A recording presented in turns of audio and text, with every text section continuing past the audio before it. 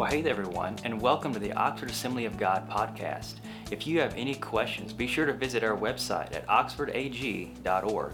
And now, let's get into the message. We've been talking about the attributes of God. The attributes of God. So today we continue with that. We're talking about our eternal God. Our eternal God. We need to remind ourselves often that heaven and hell are real. I said heaven and hell are real. We need to remind ourselves that eternity is a long time. I remember a few years ago, actually a number of years ago, when Robbie was in high school, we went to do a decathlon, and each one of the guys had to run a mile. And one of the guys that run it, he came to me and said, "Coach, it's not the mile, it's the mile." Well, I will tell you, it's not eternity. It's eternity. A long, long time. It's hard for us to comprehend that truth. You know, because we think 100 years is a long time. Somebody live 100 years, that's a long time. But our minds have difficulty comprehending it. We sing the song when we've been there. 10,000 years, bright shining as the sun. We've no less days to sing God praise than when we first begun. One of my favorite illustrations of eternity is if you had a little sparrow, little bitty bird, that would pick up a grain of sand on the east coast of America, fly all the way across America and drop it at San Diego Beach, and he fly back and get another grain of sand and fly back with that grain of sand. When the Pacific Ocean was filled, eternity would have just begun. That's a long time. That's a long time. It's hard for us to understand that. That's the reason that Paul gave a prayer. Paul had a number of prayer requests, and most of the time it was not for healing. Now, should we pray for healing? Yes. His prayer was not for riches. Is it okay to pray for riches? Yeah, I guess so. But what was his prayer? His prayer was that we would have an understanding, that we would have a comprehension, that we begin to grasp a little bit. Now, the reason I say grasp a little bit, because heaven and the things that are eternal are beyond our limited capabilities. If our mind could comprehend it, if we could explain it, and I know a lot of people say, "Well, Pastor, I can't explain it, so I don't understand it." If you could understand it, you'd be God. And I've looked around. None of you fit the bill. No, we're not. We're human. We're human. But let's read what he says in Ephesians chapter 3, where Paul says, "For this reason I pray. For this reason I bow my knees before the Father, from whom every family in heaven and on earth is named, that according to the riches of his glory, he may grant you to be strengthened with power through his Spirit in the inner being, so that Christ may dwell in your hearts through faith, that you, being rooted and grounded in love, may have strength to comprehend with all the saints what is the breadth and the length and the height and the depth, and to know the love of Christ, to know the love of Christ, to know the love of Christ that surpasses knowledge, that you may be filled with all the fullness of God. Now to him who is able to do far more abundantly than all that we ask or think," some translations said he can do everything more than you can imagine. Those of you that's got the biggest imagination in the room, guess what? You cannot imagine anything that God cannot do. Our God is bigger than that. According to the power at work within us, that's the Holy Spirit. To him be glory in the church and in Christ Jesus throughout all generations, forever and ever. Did you catch that word? He says that we will be able to comprehend. Now, what does that mean? That means to perceive. That means to understand. That means to apprehend or to grab hold of. To get a hold of this truth. Now, we need to understand something. There's a lot of things that we cannot totally understand. But the better our understanding, the more we know, the more that we can grasp that, all of a sudden we realize it's not how big our faith is, it's how big our God is. That He is bigger than all of your problems. He's bigger than all your fears, bigger than all your anxieties. So as we think about it today, I want you to know something, that we serve a God that is eternal. We serve a God that is almighty. We serve a God that is all-powerful. I remember a story during the Vietnam War, and I know some of you are older than I am. Some of you served. I was not privileged to serve or did not get to serve.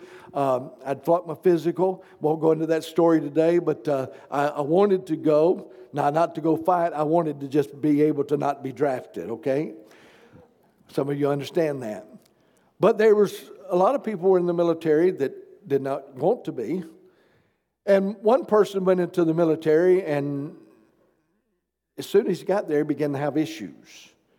Matter of fact, they took him to a lot of counseling and went through a lot of things trying to find out what his issue was.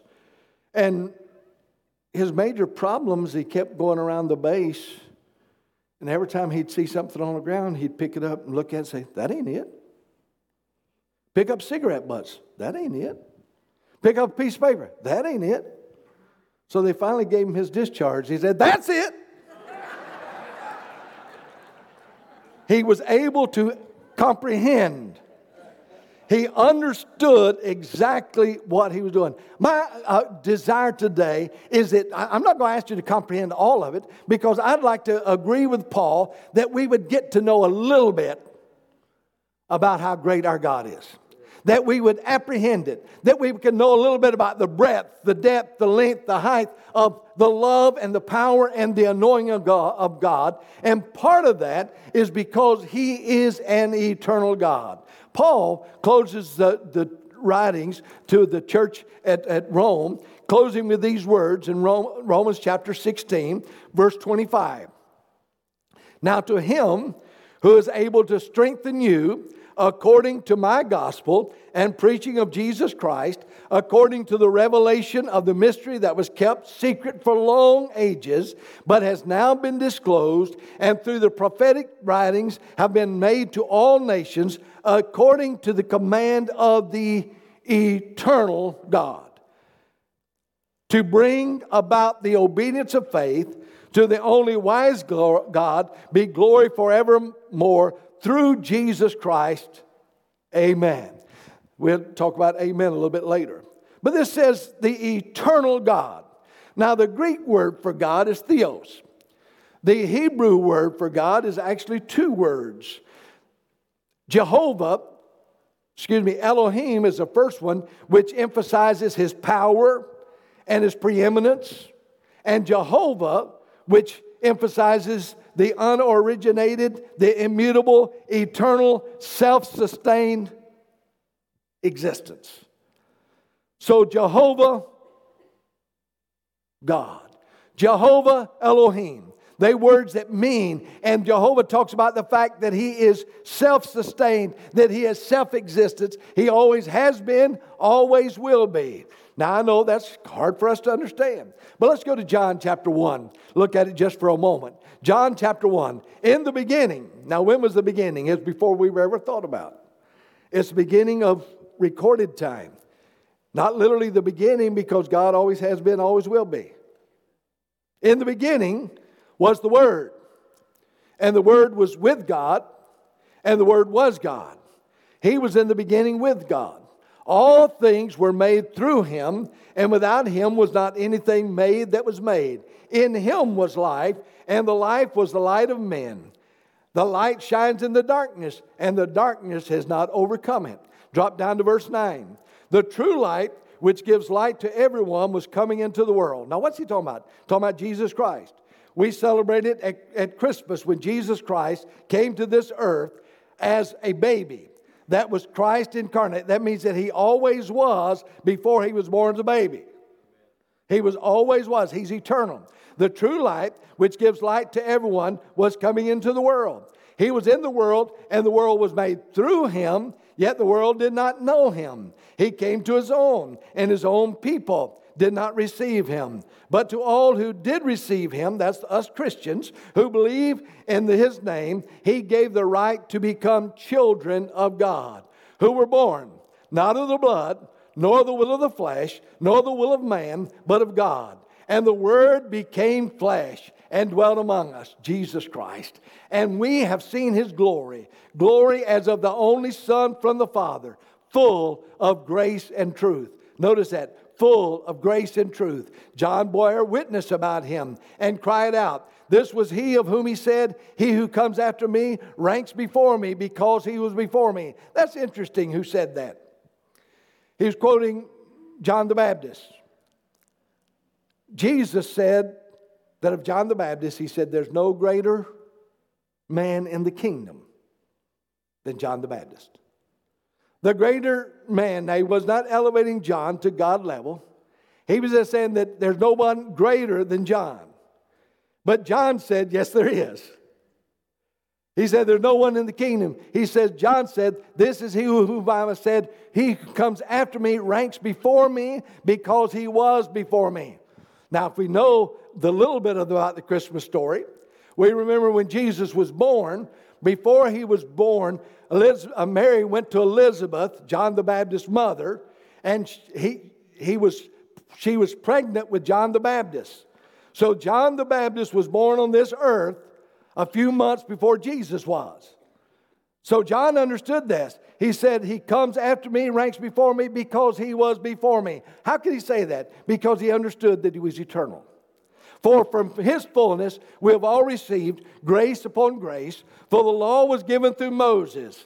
Thank God for the law. But I tell you what, I love what came through Jesus Christ. Grace and truth came through Jesus Christ. Grace and truth came through Jesus Christ. No one has ever seen God, the only God who is at the Father's side. He has made him known. Where is Jesus today? He's at the Father's side. He is the one that makes God known. So he is an eternal God. Abraham, when he was setting up an altar at Beersheba, have just one verse, Genesis chapter 21, verse 33. Notice what it says. Verse 21, verse 33. Abraham planted a tamarisk tree in Beersheba. He built an altar there. And he also planted a tree in Beersheba and called on the name of the Lord. What? The everlasting God. The everlasting God.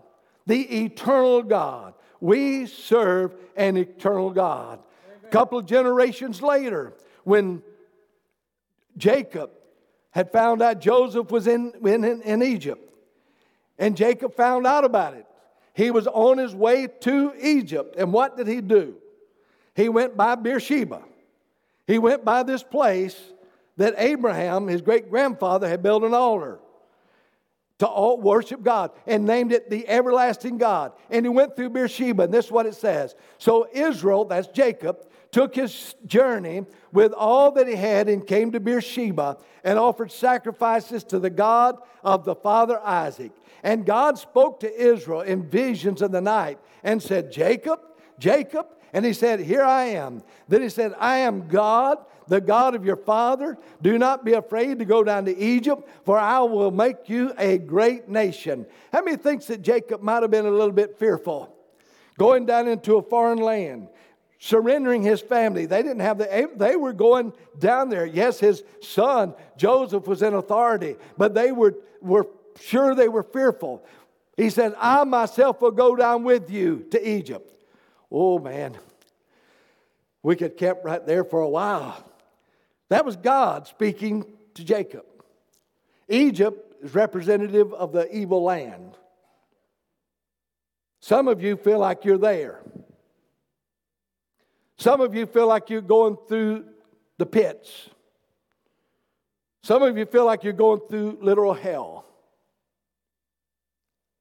But I believe that God has got a promise for us today. The eternal God, that He's telling you, regardless of where you go and what you're going through, I myself will go down with you to Egypt, and I will also bring you up again. And Joseph's hand shall close your eyes. We don't have time to go there. But when Jacob died a number of years later, guess who was there to close his eyes in death? His son, Joseph. He says, Joseph's hand will close your eyes. Why? How could this happen? Because we serve a God that knows exactly what you're going through. He knows exactly what you're up against. And He is a God of an everlasting love, a God of authority, a God of power. In the book of Revelation, we find the phrase Alpha and Omega. He is the Alpha and the Omega. That word is literally the first and the last letter of the Greek alphabet. So He's the beginning and the ending. He was before and He always will be. He is the first and the last. He is the eternal God.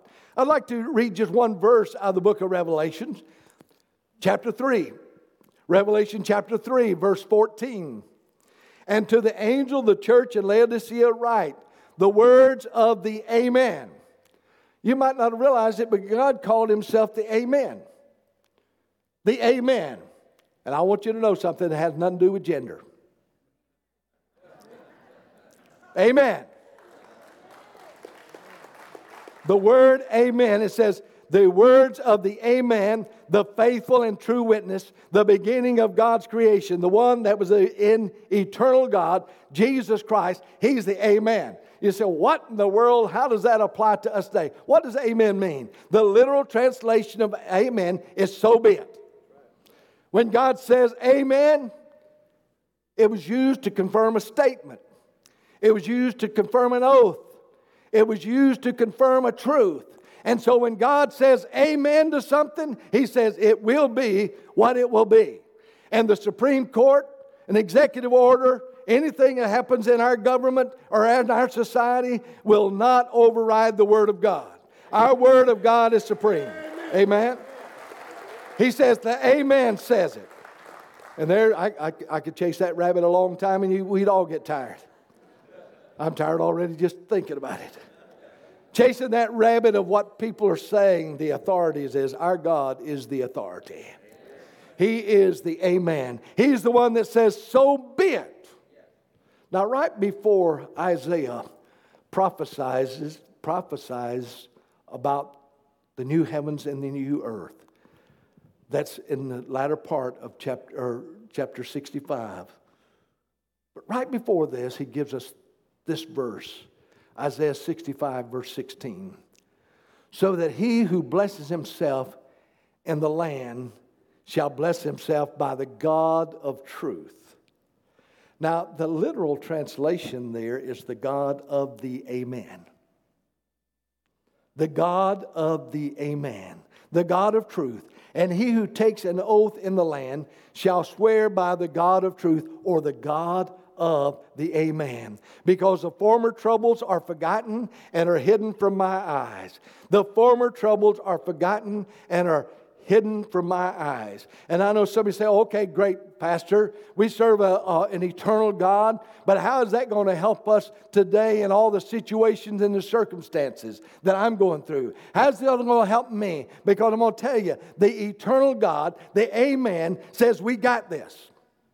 I says the Amen says we got this. Look at a promise that God gave Moses right before Moses died. These are the words of Moses that God gave him in the last chapter of the book of Deuteronomy. He says, there's none like God, O Jeshurun. Now that word Jeshurun was a name for Israel. That was a surname of Israel. It says, there's none like God, O Jeshurun, O Israel, who rides through the heavens to your help. Did you catch that? See, we can substitute the name here, and I think we're well in line with theology. We're well in line with hermeneutics. We're not putting anything to the Scripture because you and I have been adopted into the family of God. We have become His people, right? You are a chosen generation. That's New Testament. A royal priesthood, a holy nation. That's the church. That's the body of Christ. And so there's none like God, O church, who rides to the heavens to your help. Aren't you glad He rides to the heavens to your help? Through the skies in His majesty. The eternal God is your dwelling place. And underneath are the everlasting arms. When the Charlie sang in the first service this morning that old hymn where it says, He hideth my soul, I thought, man, you couldn't pick a better song to go with this message, because God hides our soul in the cleft of the rock. And regardless of what you're going through, the amen says we got this. The amen says, you say, Pastor, what if we die? Well, what if we die? We're going to go be with Jesus. Amen? Well, right if the rapture takes place, those of you left behind can have all my bills. I don't care. But He says the eternal God is your dwelling place. And underneath are the everlasting arms. I believe there are those that are listening to this message live, some that are watching on the internet, and some that are watching it later. They feel like they're defeated. Feel like that nobody's hearing. That's the reason I asked you to go back and listen to that about prayer. Because while we're praying, God's working. While we're praying, you say, well, I don't see it. It's okay. We walk by faith, not by sight. And the eternal God is your dwelling place. And underneath are the everlasting arms. And He thrust out the enemy before you and said, so Israel, live in safety. Jacob lived alone in a land of grain and wine whose heavens dropped down dew. Happy are you, O Israel.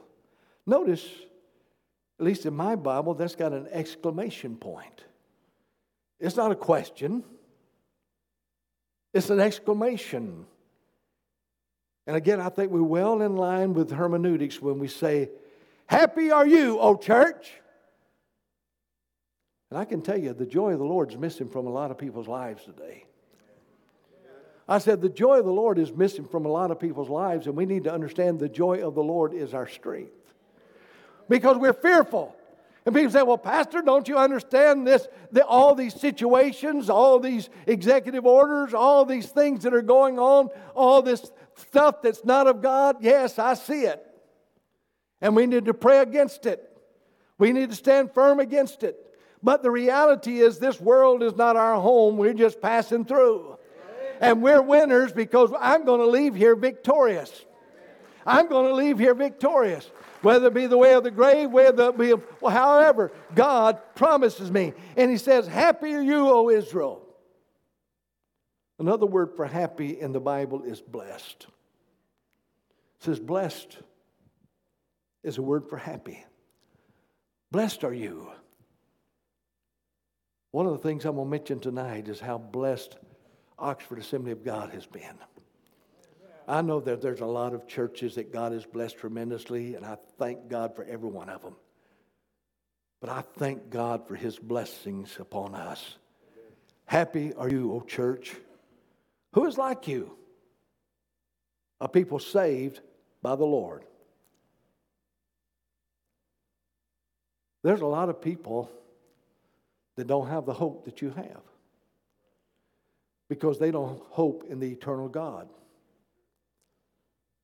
Many put their trust in the Republican Party, the Democratic Party, the Independent Party, and I think it's evident we can't trust any of them.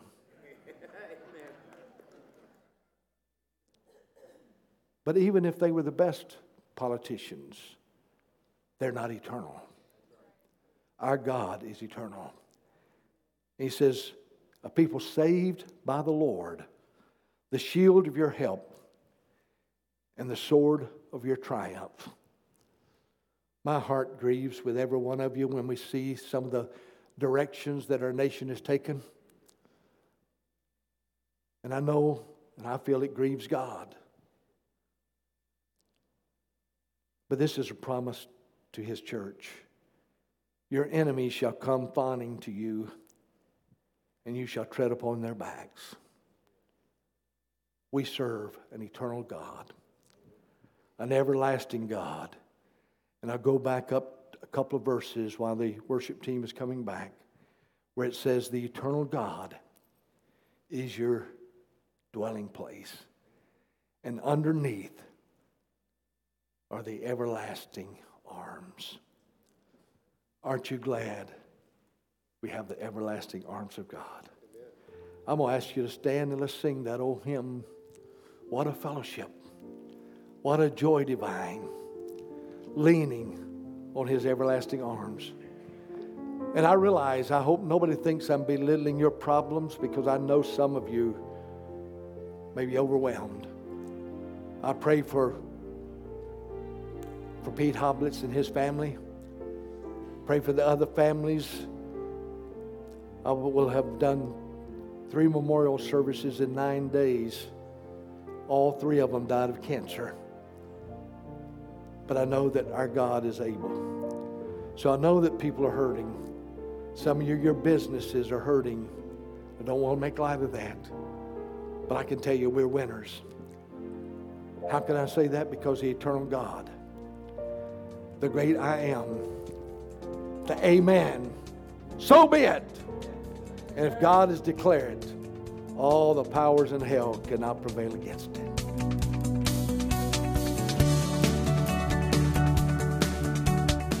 Thank you for listening to the OAG podcast. For more content from Pastor Strickland and Oxford Assembly of God Church, be sure to subscribe to our podcast or visit our website at www.oxfordag.org. That's oxfordag.org.